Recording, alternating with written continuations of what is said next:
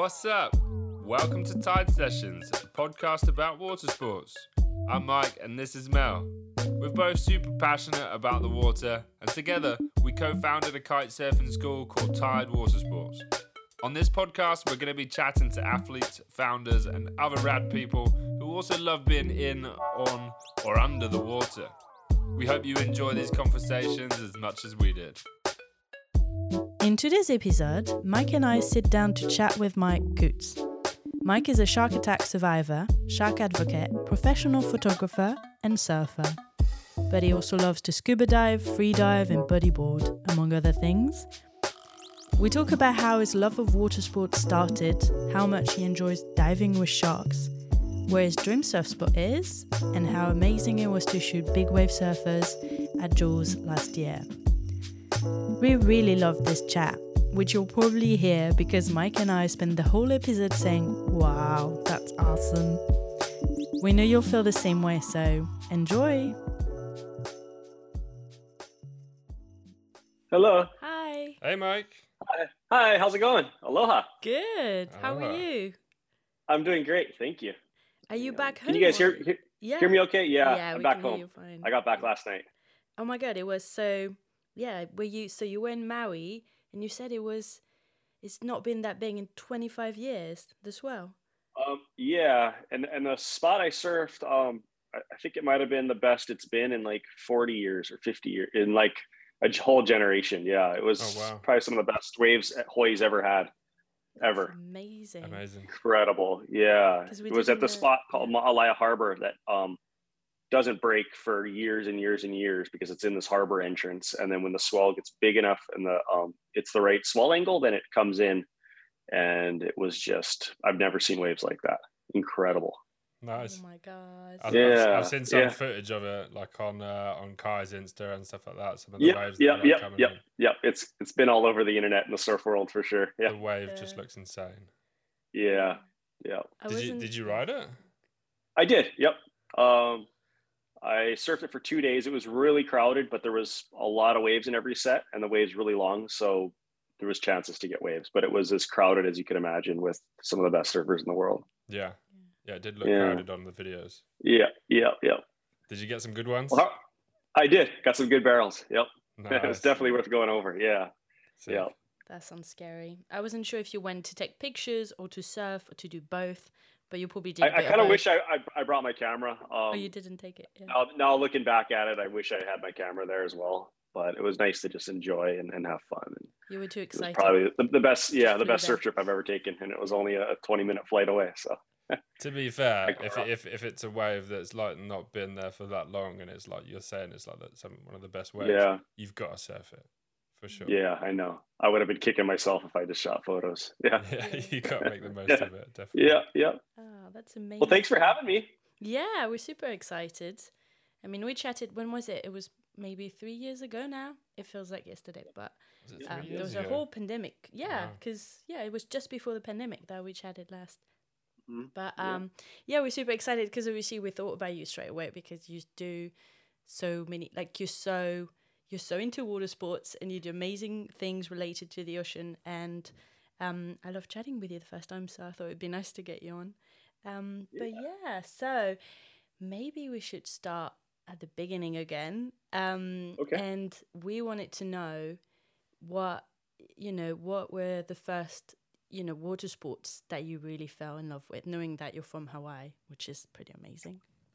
Yeah, I would say it was boogie boarding without fins at a beach called Poipu with my grandmother. I would have been 5 years old at the time, and it was those early days of riding waves that I think you get hooked as a kid. It's like you're just going straight to the beach, and it just feels like nothing on land is like that. I know it rides waves kind of says the same thing. It's just such a different feeling, and it's one of those things that never gets old. I've gone through so many different sports in my life, and none of them stuck except for ocean sports. And I think it's just the allure of the challenge, the adrenaline, how we just talked about that swell, knowing that maybe next week there could be another 50-year event, that it's stuff you've never seen. You've been surfing your whole life and you've never seen anything like it, and that could happen tomorrow or that could happen next week. And I think it's that excitement, and it's just a healthy, clean, fun thing to do. And at 5 years old, I had a feeling, this is probably going to go on the rest of my life, and I hope it does. It's amazing. So I've got so many questions for you, and now I'm like blanking out. You go, Mike. I'm sure you've got a good question. It's so hot here in the UK as well, just so bear with us. It's been so warm. There's a heat wave, and we're just... Is it hot where you are? Is it hot? Yeah, where you are. Is it? It's was it fine? It's not. It's almost a perfect climate. We got a trade wind breeze that comes out of the northeast, and it's the coconut trees sway, and it's just a nice. It never gets really too hot. I've maybe just a couple summers I can remember where it's like really humid, but otherwise it's kind of a perfect climate. I hate the sound and rub it in, but it really is. We already kind of love. We've never been to Hawaii, just but a completely changing climate. But we do get a lot of rain. We have a lot of natural disasters. But the rain brings rainbows, and it makes good sandbars, and for sure. So it's perfect. One day we'll go there. You should. It's on our list. So you talked about bodyboarding a lot when you were a kid. Yep. Are there any other sort of water sports that you got into around that time? Yeah, I think I would have gone snorkeling probably a couple years later, like 2 years after that, and probably at the same beach. It's got a really nice lagoon, and fell in love with snorkeling. I got certified for scuba diving when I was 12. I took the PADI class with my cousin. I remember it was like 4 or 5 days, and we took a family trip to Maui right afterwards. And there's a beautiful half crater island called Molokini. It's like a sunken crater, and I saw my first shark on that dive, and I actually didn't start surfboarding on a surfboard until I was in college studying photography, post amputation and post shark attack. And that's when I fell in love with actually stand-up surfing. But it was bodyboarding. I was just a diehard bodyboarder and loved diving, free diving. I was really into spearfishing when I was a kid. Don't do it anymore, but I loved just sort of that pursuit and that hunt, and learning about reading fish and just the underwater world. That's so cool. I didn't know. I always thought, I know you surfed later after bodyboarding, but I didn't know that you scuba dived that early on as well. It's really cool. So what did you always do it, or did you stop when you got really into surfing? No, I stopped, and I really was surf and bodyboard, ride waves, and the scuba diving sort of went to the wayside. But I did every summer we get these like sort of long periods where there's no surf, and that's what I did a lot of diving, and it was just free diving and snorkeling. But there would be summers where every day you're just snorkeling with your friends. Yeah. I do love a bit of free diving. I feel like you get a bit more of like a peace than with scuba diving. You get to come a bit closer to fish and stuff like that. Yeah, we just it's a lot of stuff when you're scuba diving. I mean, it's different. You can achieve different things, both. But both have their goods and their and their pros and their cons, and it's nice to be able to do both and have that option. Yeah, it is, for sure. So did you already like sharks when you were younger, but like pre shark attack? Were you into them, or did you? Because that's what's crazy, and we talked about it the first time we chatted. But the fact that you got attacked when you were 18, lost your leg, and then instead of being like, oh, I hate them, not going in the water anymore, you went the other way and you became this amazing shark advocate. Like, were you already into them before?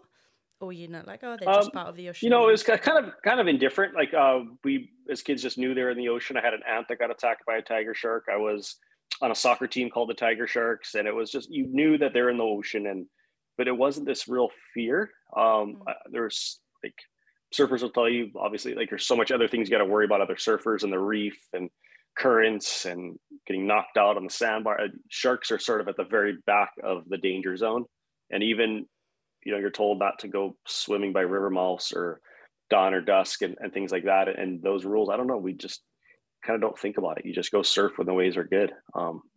So it was a bit indifferent. And there was, I did have a lot of curiosity about sharks, even as a kid, just because they're like little dinosaurs in the ocean, and they're very cool looking, but it was just so far and few between when you actually see one. I had a surfing coach, and there was a couple times that he was filming us, and he'd film a fin in the water, but we'd like rewind the footage and watch that fin breaking the surface, and thought it was so cool. But like, I don't think I'd ever seen a shark until getting attacked by one surfing. Like maybe, if that, and only a couple times diving. They're not as common as people think they are. They're super elusive. Yeah, we lived in South Africa for 6 months to go kite surfing and surfing, and we never saw one. I mean, you said you saw a shadow, and I freaked out. I was like, let's go to the beach quickly, okay. But, so, and it's the same. They say it's everywhere, but no, they're quite... Yeah, but like you said, when you're on the line up and you're like surfing, enjoying yourself, it's nothing. You don't think about it at all. Yeah. Is there anything you've been working on recently? I've been itching to go do some diving.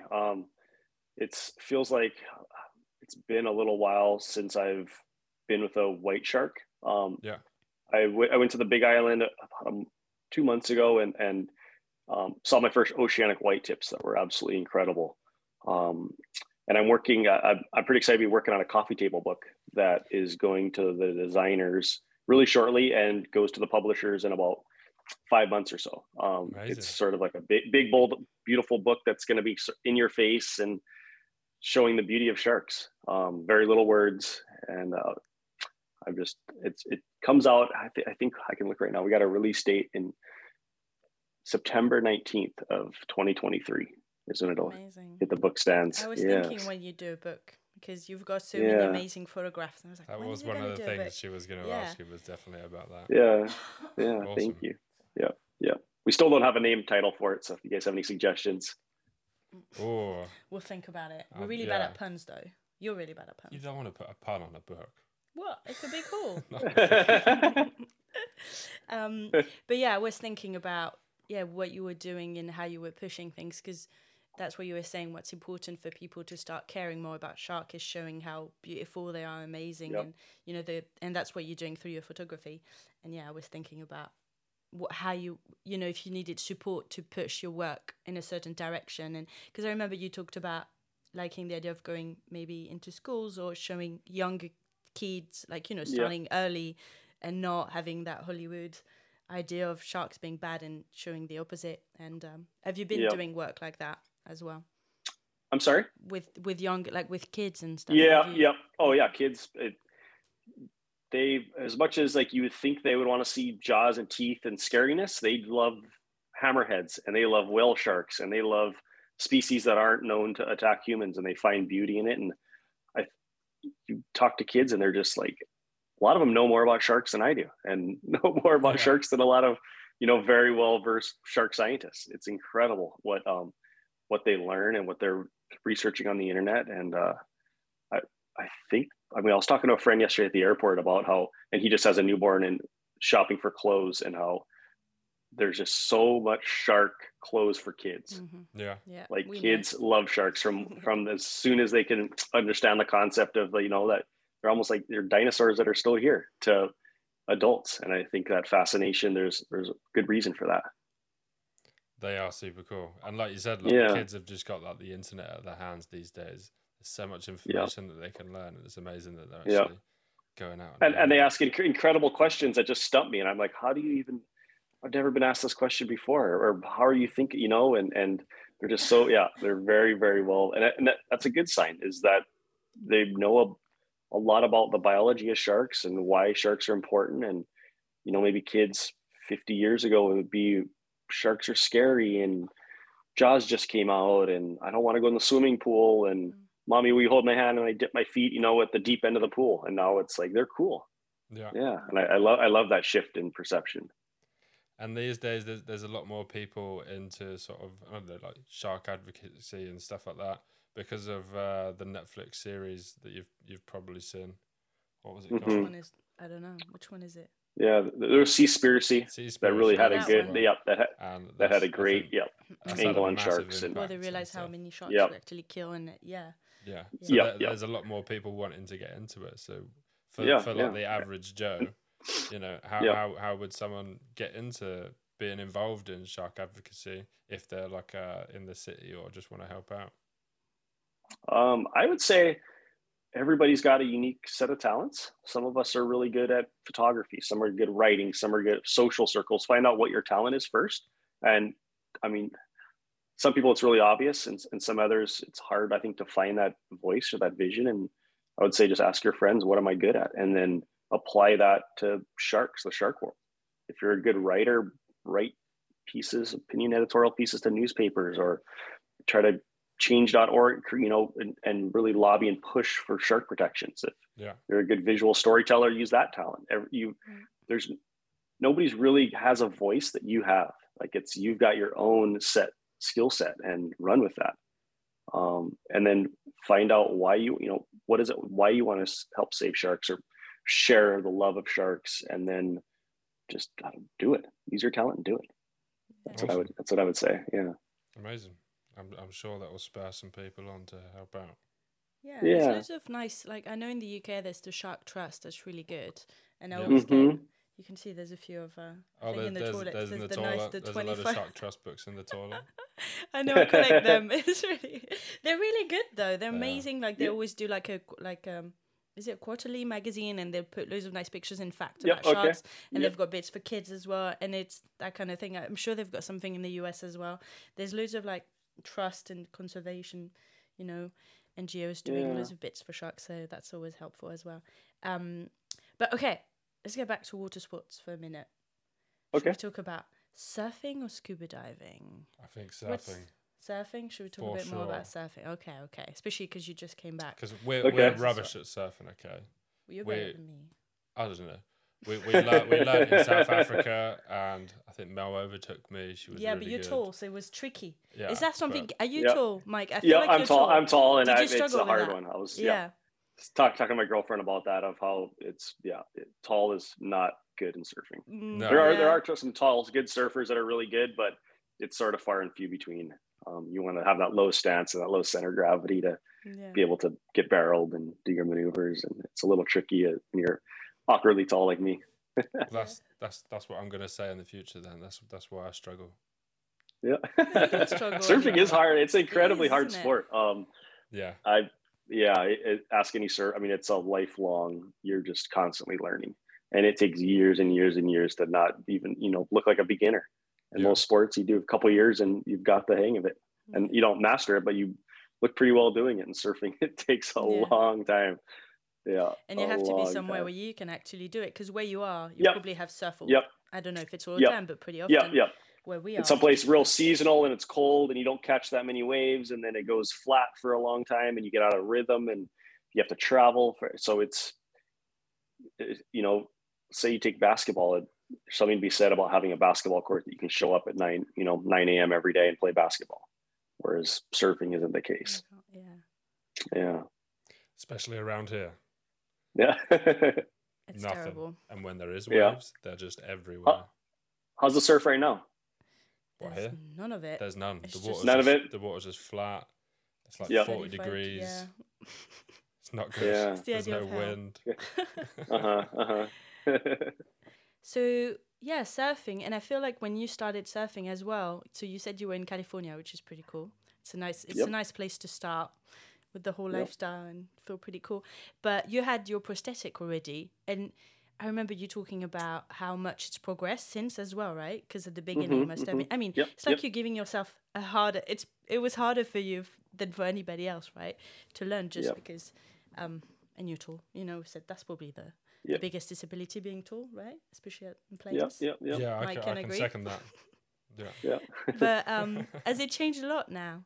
You feel like you've when I first started surfing my prosthetic, I was using a rubber ball joint as an ankle mechanism, and lo and behold, carbon fiber is so much better.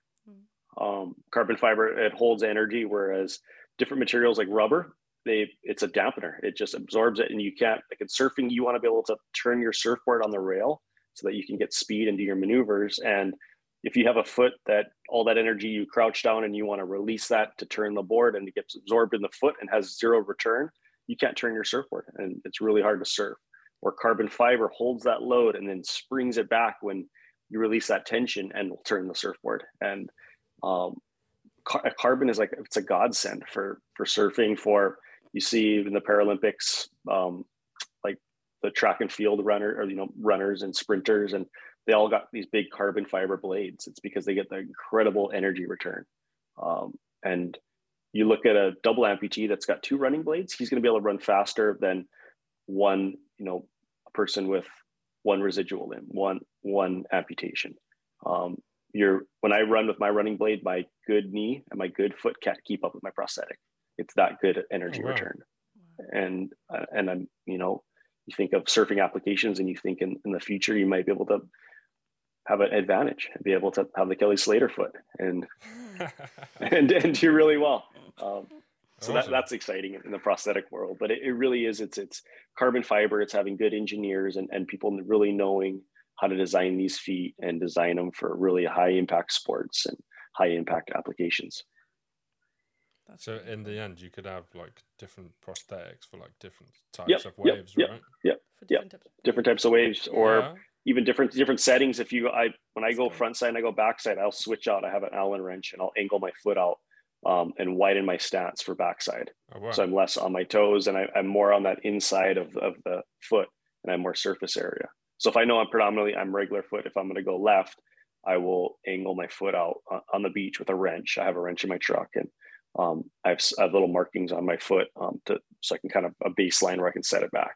And then if I'm just only going right, I'll put it in a little bit more and have a little bit more toe for that down the line, which is kind of cool because the regular foot, you don't do that. And it was on a snowboarding trip. The guy that worked at the shop that was setting up the bindings, he had done a lot of stuff with amputees, and he's like, try this. And I was like, wow. And it really it helps opening your stance up. So you're less pigeon-toed and you've got more surface area, and you can actually get lower as well. Good for the barrels. Cool. Yep. Exactly. The barrels. It's not like we've ever... Not that I've ever seen the inside of a barrel. Yes. We wish, but it's like you said, it's practice, isn't it? Yep. Yeah. Have you ever taught surfing? I have, quite a bit, but mostly with amputees. Okay. A lot with amputee kids. Yeah. I think they trust and love learning from somebody that's similar to them. Yeah. And I taught a kid, I think like 2 weeks ago here on Kauai. We had a blast. Yeah, going surfing, and I've done below the knee amputees and above the knee amputees, double amputees, people with no arms and no legs, you name it, and it's really fun. And when I started, there was nobody that could really teach me. There was nothing even on YouTube, so I feel like I'm gifting my knowledge, and I know how valuable that is to be able to learn from somebody who's been there and done that. Yeah. Well, it shows them that it can be done, and it's amazing. And joy, they must be so happy when they do it. Yeah, that's the thing. We definitely get a lot of eyeballs on the beach. People are like, "Whoa, what's Yeah, you probably all surfing better than able-bodied people, and they're like, oh, what the hell, Yeah. But it's crazy. The kids, they get it. Like some of the young kids that take out their prosthetics, first wave, they're standing up, riding to the beach. Yeah. And you can hear just cheers up and down the beach, and it's pretty awesome. They're probably better than us. Yeah, that's what I said. 100% they're better than us. Oh, they're us. Us too, probably. We just have longboards, and we just keep it chill. Well, we have to. Yeah, because we don't have good waves. I know. But Cornwall is good. We could go down to Cornwall. Yeah, Cornwall is very good. Yeah. Have you been to the UK to surf? I mean, probably I have not. I've heard, and I lived in New Zealand for a little while, and we had a lot of UK surf mags there, so I saw all the spots, and I guess Cornwall is good, but water is warmer. I mean, you don't just stay in Hawaii. It's like you said, it's perfect. You don't really need to go anywhere else. But actually, that's a good question. Yeah, what's the best spot you've surfed at? What's your favorite spot? Yesterday could have been some of the best spot I've ever surfed. Possibly, I've Fiji. Cloud Break's a really good wave. I just came back from a trip to the Mentawais in Indonesia, and there was some incredible spots there. But I mean, this last swell on Maui had to have been the best waves in the world. This last month or so, anywhere in the world would have been Maui yesterday and the day before. And then we've got some really good surf spots here on the island I live on. Oahu's incredible pipeline. I haven't surfed really big pipeline, but that's pretty much a perfect wave. And it kind of, I guess, depends what your flavor is. Do you like lefts? Do you like rights? Do you like barrels? Do you like long waves? I personally like rights and long tubes, and that's why Ma'alai on Maui it's perfect. Absolutely perfect. Good old regular right. Yeah. Yep. Regular. I, Yep. I love it, right? I'm Yeah. goofy. Yeah. Yep. Yep. I like Yep. small and very, very long and very Okay. warm. Yeah. Yep. With the sun setting and Oh, yeah, dolphins. Yeah. like you Dolphins we, jump into the yes. waves. Yeah. And Yeah. maybe a shark, but quite far because otherwise Far I away. might yeah. Yeah. Yeah, that's what I like. Yeah. Yeah. That sounds amazing though. But is there a spot you haven't been and really want to try somewhere? Like I don't know. Oh, Have you ever great tried question. like Yeah. like Great cold question. I'd water love to go to surf? Kelly Slater's wave pool. Okay. Yeah. Yeah. Yep. In California. I'd love to surf there. I would love to surf some spots in Indonesia that we didn't get. But yeah, Kelly Slater's wave pool, I think, would be the top of the list. Have you ever been in a wave pool? I have. I've surfed the wave pool in Waco, Texas. Okay.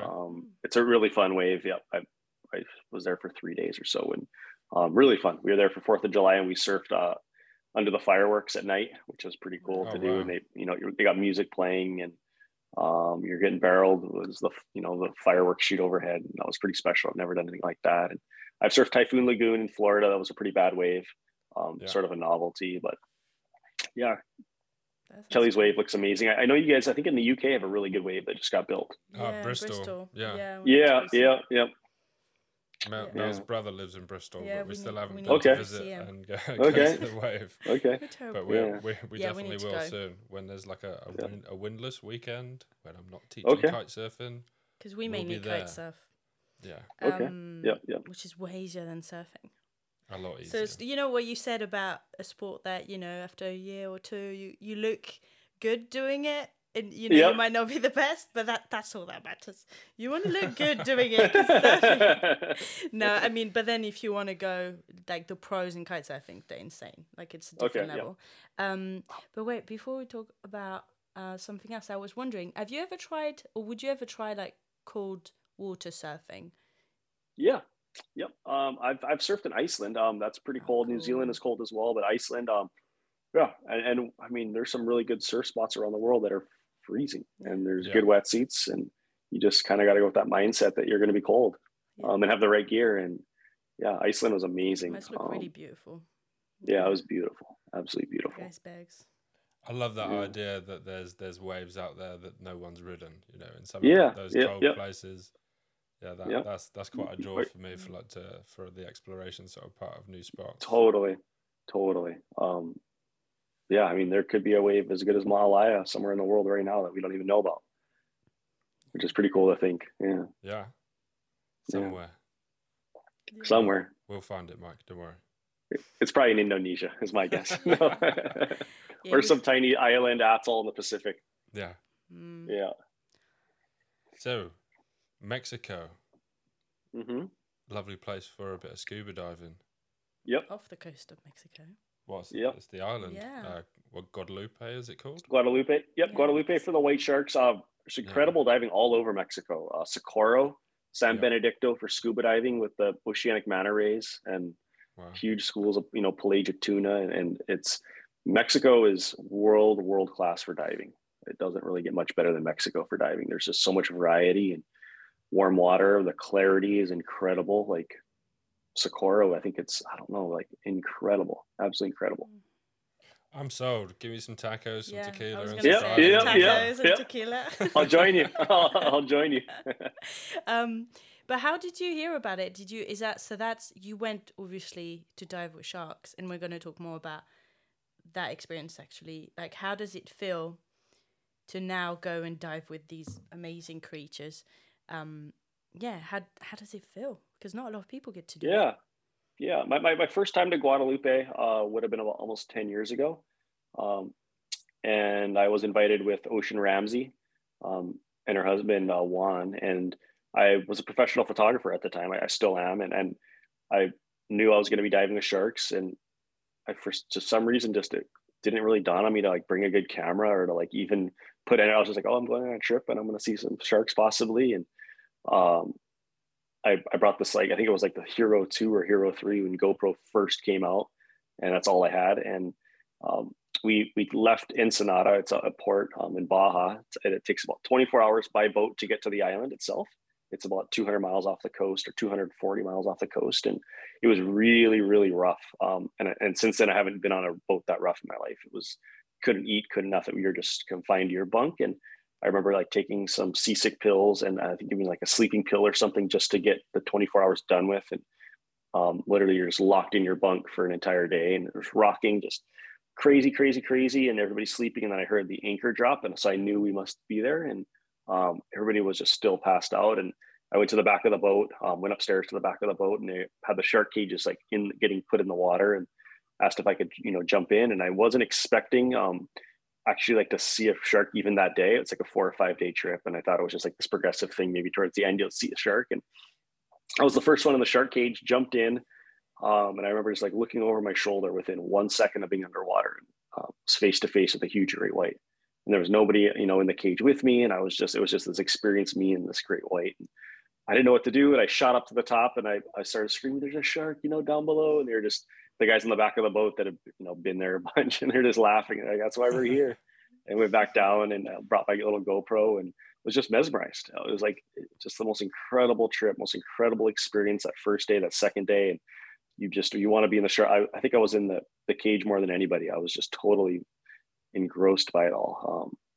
Like after an hour, a couple hours, it just becomes like this visual ecstasy of sharks coming in and out and tuna swimming by and the clearest water. And you just don't know what's going to happen next. Like it's hard to really put into words, diving with white sharks and looking at a white shark that's like, the cage is right here and the shark's right here, and you feel its energy, and you just like feel this massive, beautiful, intelligent animal. It's just, its eyes track you as it goes by. And up until that point, I'd only seen white sharks on TV or Hollywood, and their eyes look black. And looking underwater at a white shark's eye for the first time, it's like this beautiful marble blue. Like I don't know why film doesn't pick that up. Or did they put the black bit to protect? It's to protect, right, themselves when they. Yeah, a little bit, but just the shadow. Like when the light doesn't hit it perfectly right, it looks black. But when it hits it and glistens off of it, you can see like whites have irises and retinas and cones and rods just like us humans, and it's basically amazing. You're looking like it's surreal, and you can see the eyeball tracking as it swims by you, so it's watching you, and not watching anything else. It's just you feel that connection, and it's really beautiful. That sounds amazing. We're sold. Come on, let's do it, Mike. Yeah. Are we going? Yep. When are we going to Mexico? Whenever. Now. Yep. Right. That sounds amazing. And you've done dives. So you've done, obviously these ones are in a cage. In a cage. You've done dives without a cage as well, where you just go and take pictures. Because a lot of because when you take pictures, you obviously take a lot of great whites. Are you taking those from the cage as well? You can do both. Yeah, most of them are from the cage. Yep. You can take it. The cages, they have sort of big windows that the water goes in and out, so you can shoot through that. I've done this. It's called a Spock, and it's like a underwater submersible, but it's a cage, and you've got a pilot behind you that's controlling it, and it's these 4 scooters, like underwater scooters, that are hooked to a sort of a brain that he can control, and they shift around. So you're cruising underwater, and you hang out of this cage as it's moving, and you're able to get really amazing tracking shots with white sharks. And that was probably the coolest experience I've ever had photographing sharks. Just hanging outside of this thing where this guy's driving you, and you can feel the water and the rush, and the interaction with the sharks is so different because they're curious of what is this thing, and we've never seen this before, and the noise of the motors. That's really cool. Really, really cool. That sounds really fun. Sounds awesome. Very James Bond. Yeah, very James Bond. Yeah. So you mentioned Ocean Ramsey and her husband that were on the trip with you. I think I've seen them. They dive without a cage a lot of the time as well. Yep. They have, and they've got a shark tour company on Oahu. They do quite a bit of stuff with tiger sharks here. They see they spend more time with tiger sharks than anybody in the state by far. And I've learned a lot of my how to read sharks and shark behavior and shark cognitive behavior from them.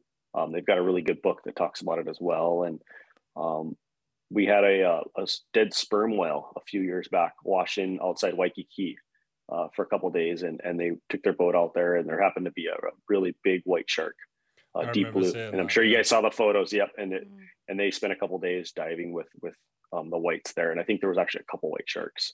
It was interesting. They said there was no tiger sharks. I think there was tiger sharks, but they're on the outer proximity, and the great whites sort of have the dominance. Yeah.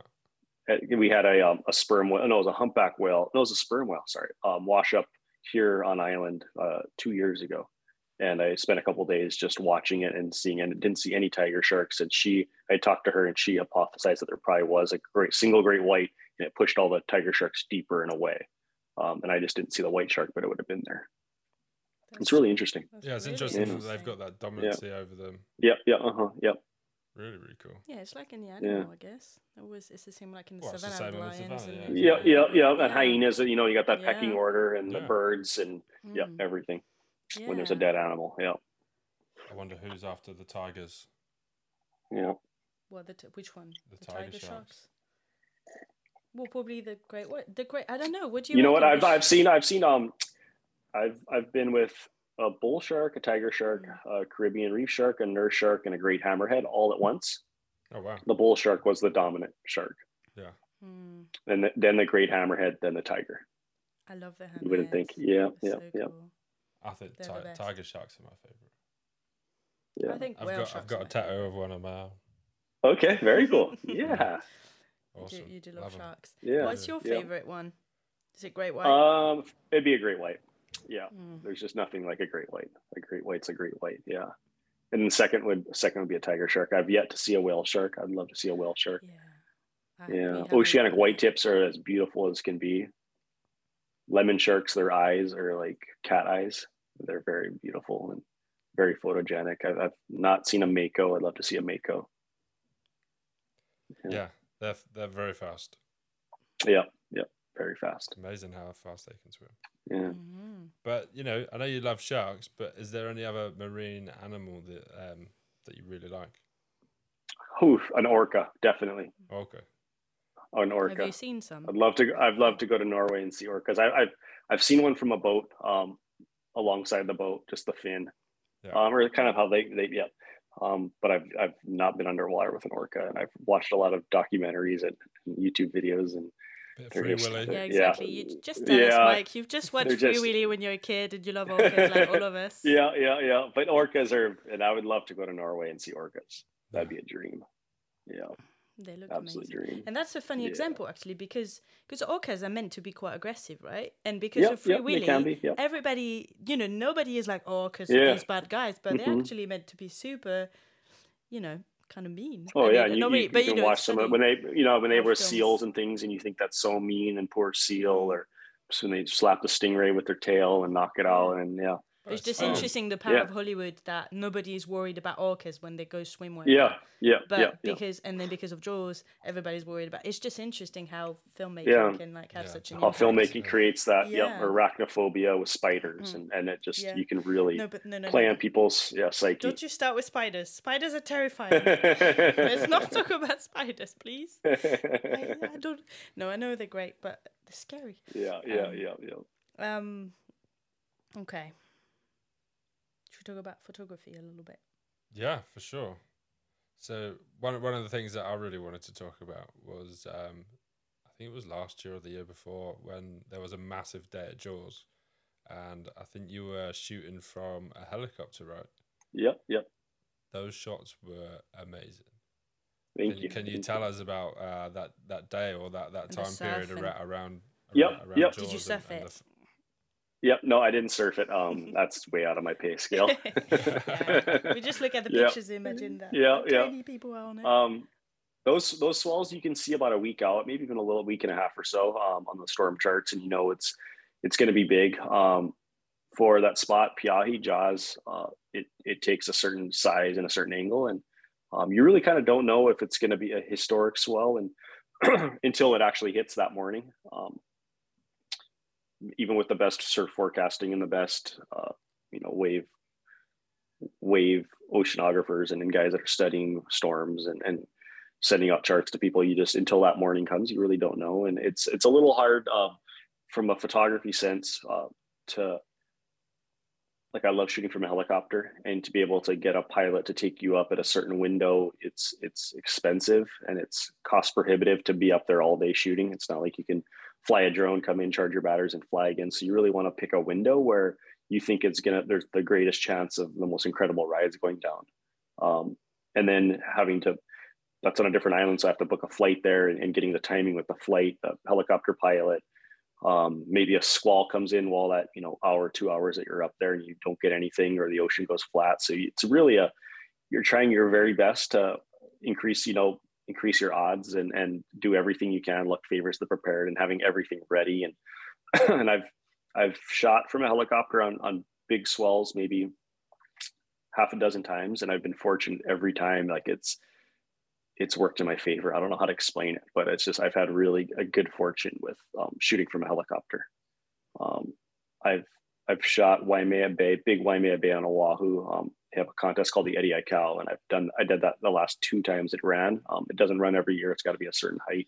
And that started my helicopter big wave obsession was that. And to be able to, it kind of feels like you're cheating in a way, in a sense. There's, like, let's say Piahi breaks and it's huge. The parking is crazy. Just getting it down to the bluff to watch it, and the amount of people and the amount of just craziness, where I shoot from a helicopter and I show up at, I land at Kahului Airport, and I take a Uber to the heliport, and it's a minute away, and I say hi to the pilot. He's a great guy, and, jump in the helicopter, go up and spend a couple hours right above in the best seats of the house, like the best seats in the house. And you're above this arena, and it's as big as anybody in the world can ride a wave. And it feels like it's just this whirlwind, and you're such in the zone and trying to capture moments, and you're trying to figure out who's this person on this wave, or is this wave going to be the biggest one? And you can see the biggest waves coming in before anybody else can. But the guys on the bluff are at a lower elevation, so they can't see as far. The guys in the water, even, obviously they're at water, sea level, and they can barely see when a set's coming, let alone it's going to be the second, third wave of the set's going to be the biggest one. In the helicopter, you can see everything, and you can see that the wave that might be the biggest wave ever in the history of surfing could be coming in a minute. You can see it way out at the horizon coming in, talking to the pilot in the headset and getting you choreographed, so that when you're shooting from a helicopter, you can't just hover. It's too loud for everybody that's on the beach, and especially if it's an event. It messes up their audio, and they can't do the live feed. Everything is just so loud. So you're always constantly moving, and you want to time that movement and that dance that pilot is flying to be in the perfect spot. So when that biggest wave comes at that peak moment, you're in the optimal position to shoot it. And in photography, you got the sun, and then you're as soon as you're rotating around, all the waves come, you're completely 180. The lighting is like how it shifts so fast from being backlit to frontlit to this, like within 5 seconds. There's nowhere else that on land, when you're shooting something, you can't go frontlit to backlit like that at all with that same subject, only in a helicopter, because you're rotating so fast. So it's this communication and trying to time, and then everything comes together, and you're in the perfect spot, and you nail the shot, and you're just like, you kind of like, I know the pilot is as well. You're just shaking. You're like, what just happened? That was incredible. And then you're up for an hour, 2 hours, and then you land and look at the images, and you're like, wow, this is, I just got stuff that's, it's incredible. And the people on the beach don't have as good angle. There's so much mist in the air as well when the waves get really huge, that it's, unless you're in a helicopter, it's hard to break through that atmospheric haze, that sea salt in the air. Most big wave photos that you see around the world at all spots have so much haze in them, and you lose that clarity unless you're really shooting from the water. And sometimes that's impossible when the waves are really big to get those really cool angles from the water, because it's just too dangerous. So it's a pretty special, but it does feel like you're disconnected from the experience in a way, because you just have the headset on. You're just talking to the pilot. You're not talking to any surfers. You're not swimming in a current, jumping off rocks, standing on a cliff with crowds. You go to the airport, come right back to the airport, fly right back to Kauai, and share, the magic with the world. And it kind of feels like you're cheating in a way, but it does take a bit of skill and years leading up to when to be there at the right time, who to shoot, talking to the surfers when they're going to surf, text messaging some of the, what time they're going to paddle out, so that you time it when they're out there, because they're going to get the best waves. So there is a bit of a dance that you play to be able to get those really good shots. Sounds unreal. Yeah. Yeah. Amazing. Yeah. Besides shooting big sharks, shooting big waves is, for photography, I think takes the cake, at least in my experience. Is there a maximum amount of helicopters that can be out there at a time as well? Yep. There's usually, the most I've shot with is one other helicopter. It's too dangerous to have that many copters, and there's just not that many pilots that are that are going to do that. And even just, all the helicopters usually are rented in Hawaii for tourists. They have these tours that they do all day long, and they're not going to deviate from that because it's what they do. And fortunate that I've on both Oahu and Maui, I've got great pilots that I work with.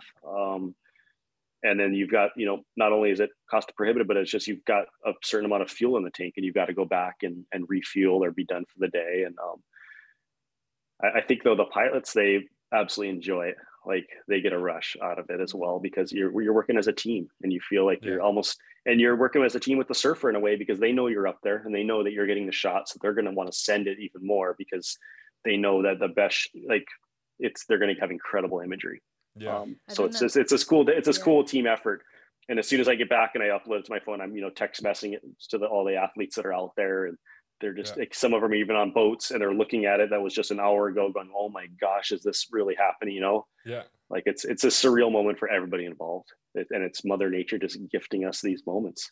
That must be amazing for the guys as well. Just I don't know reeling some of the biggest waves, and then they get to see those sort of images as well. That must be amazing. Yeah, but you know how when someone is taking pictures of you, you're like, oh, and then you do crappy things. I'd be the same. I'd be like, oh no, Mike is up there taking pictures, and I'm just but you can imagine too. You can just hear the thumping of the big copter, and you hear that noise, and it's just you're in the arena, and you look at the cliff, and it's just shoulder to shoulder, scary. Thousands of people and boats, and just that whole that you're just like you're in this arena, gladiator arena. But the helicopter, recently though, you've got to be a little careful. There's a lot of people that fly drones, and they want to be, because we're at a low altitude. We're not way up in the sky. You're at a pretty low altitude, and so drones are becoming kind of an issue. Have you had any close encounters with them then? We've seen them, definitely really close. And they've hopefully known that a drone goes into the tail rotor of a copter, it'll bring that copter down easily. Wow. Yeah. And they're not supposed to fly when a copter's in the air. Okay. There's a lot of regulations, and it's actually really close to the airport, so I don't know if they're allowed to fly anyways. And I've got a drone. I fly my drone a lot, and I can see why people want to fly their drones when the waves are that big. But it's the drones. Unfortunately, they don't really capture the essence of big waves. It's like it's got that GoPro look that's really flat. It flattens everything out, and it's real fisheye. Yeah. And you got distance, and it makes the waves. It doesn't do it justice. Whereas being in a helicopter with a proper camera, I think it does the wave justice of how it should. Of that magnitude. Yeah. Oh, you definitely done the wave justice. Yeah. Yeah. Well, thank you. It was amazing. You need to, you need to have print of those as well. But we can talk about it another time. Because we'll have that in our bedroom. Huge printed life size. Life size. Oh no, imagine. That's not possible. But actually, what you were saying about, I think it's the same thing. The fact that you shoot sharks, obviously not just. I'm sure sometimes maybe you shoot with GoPro still, but you've got the way you shoot them is just amazing. And you were saying about the haze and so, because a lot of people try underwater photography, but it's not easy, is it? Like there's a lot of things that come into play when you shoot, especially sharks, like you were saying. But can you remember, was there a dive what was your favorite dive to take pictures of them? Like something that really marked you? Yeah, it would have been my first trip to Tiger Beach. We were shooting tiger sharks, and it was really the first time I took a proper water housing as well underwater. And I had come from a surf trip or done some surfing stuff, and I had my port set up for my 50 millimeter. And traditionally underwater photography, everybody shoots, like literally everybody, a wide angle lens of 16 to 35, a 15 millimeter, 21 millimeter, everything wide. The reason is because you want to be really close to your subject and cut that haze, that underwater. There's just, you got all those particles and those microorganisms in the water that cut and reduce clarity and sharpness. So you want to be as close to the subject as you can. And that's, and you got a big subject, or you're shooting a turtle or something, you want to fill the frame. So you're shooting a wide angle, but what it does is and going back to the surfing thing with the GoPro, it sort of flattens it out and you get a little disconnected from the subject. It's not what your eye sees. And it's not, you shoot a person underwater, you're not going to shoot them with a fish, or a person on land, you're not going to use a fisheye, you're going to use a portrait lens. The physics of a lens, a longer focal length, makes that person, their features look very human-like, and in your proportion of your your nose and to your eyes and to your ears. It's what you're used to seeing. Whereas you come right up to a person a couple inches away with a fisheye, their ear, everything looks expanded and doesn't look it looks more phony and not real. And I think for people that shoot underwater stuff, a lot of times that can happen because they're using really wide lenses. And after that dive with the tiger sharks and that 50 millimeter, and it was only because the water clarity is incredible that you can do that. I was like, wow, this is pretty cool. It looks different than most underwater photos you've seen. And I studied shooting people in college, portraiture. I went to Brooks Institute of Photography and spent 4 years basically learning how to shoot people. And I'm a people person shooter. And I take, I guess, that skill set underwater and use those same techniques, that same equipment. And then when I go to the editing process using Lightroom or Photoshop, I'm using the same techniques as well. Trying to find, that catch light in the eye and that expression from the shark, like you would an expression from a human. And I guess that defines my style. It's what I studied. It's what I feel like I'm drawn to, and it's just me, and that's what my shooting style is. It's amazing, and it works to make people, to draw them in and to make sharks more approachable almost. And then I think it also on the back end it makes people like find beauty in that and then want to learn about that and want to help them in turn protect that. So it all kind of works together. So to finish things up, Mike, because we've held you here for quite a while, we just wanted to know: are there any water sports that you want to try in the future? I would love to try do some foiling. That looks really fun. Yeah, windsurfing looks amazing. I've not done that. Kite surfing, love to do that. I'd love to really get at free diving. I've got some friends that are just what they can do in their breath holds and how deep they can go on one breath. Just it's mind boggling. And I think you're just to learn how to push your body and the physics of your body to that extreme would be pretty cool. A lot of big wave surfers have to do that, right? But it's a little different. You hold your breath long, but it's not like the 4-minute breath holds and 5-minute breath holds that free divers are doing. It's just so violent and short. It's more like you're underwater and somebody's punching you in the gut and you're getting and you've got to pull up with all this. Like it's more just a fast, intense, not that peaceful, calm 5-minute breath hold. It's a good way to sell surfing.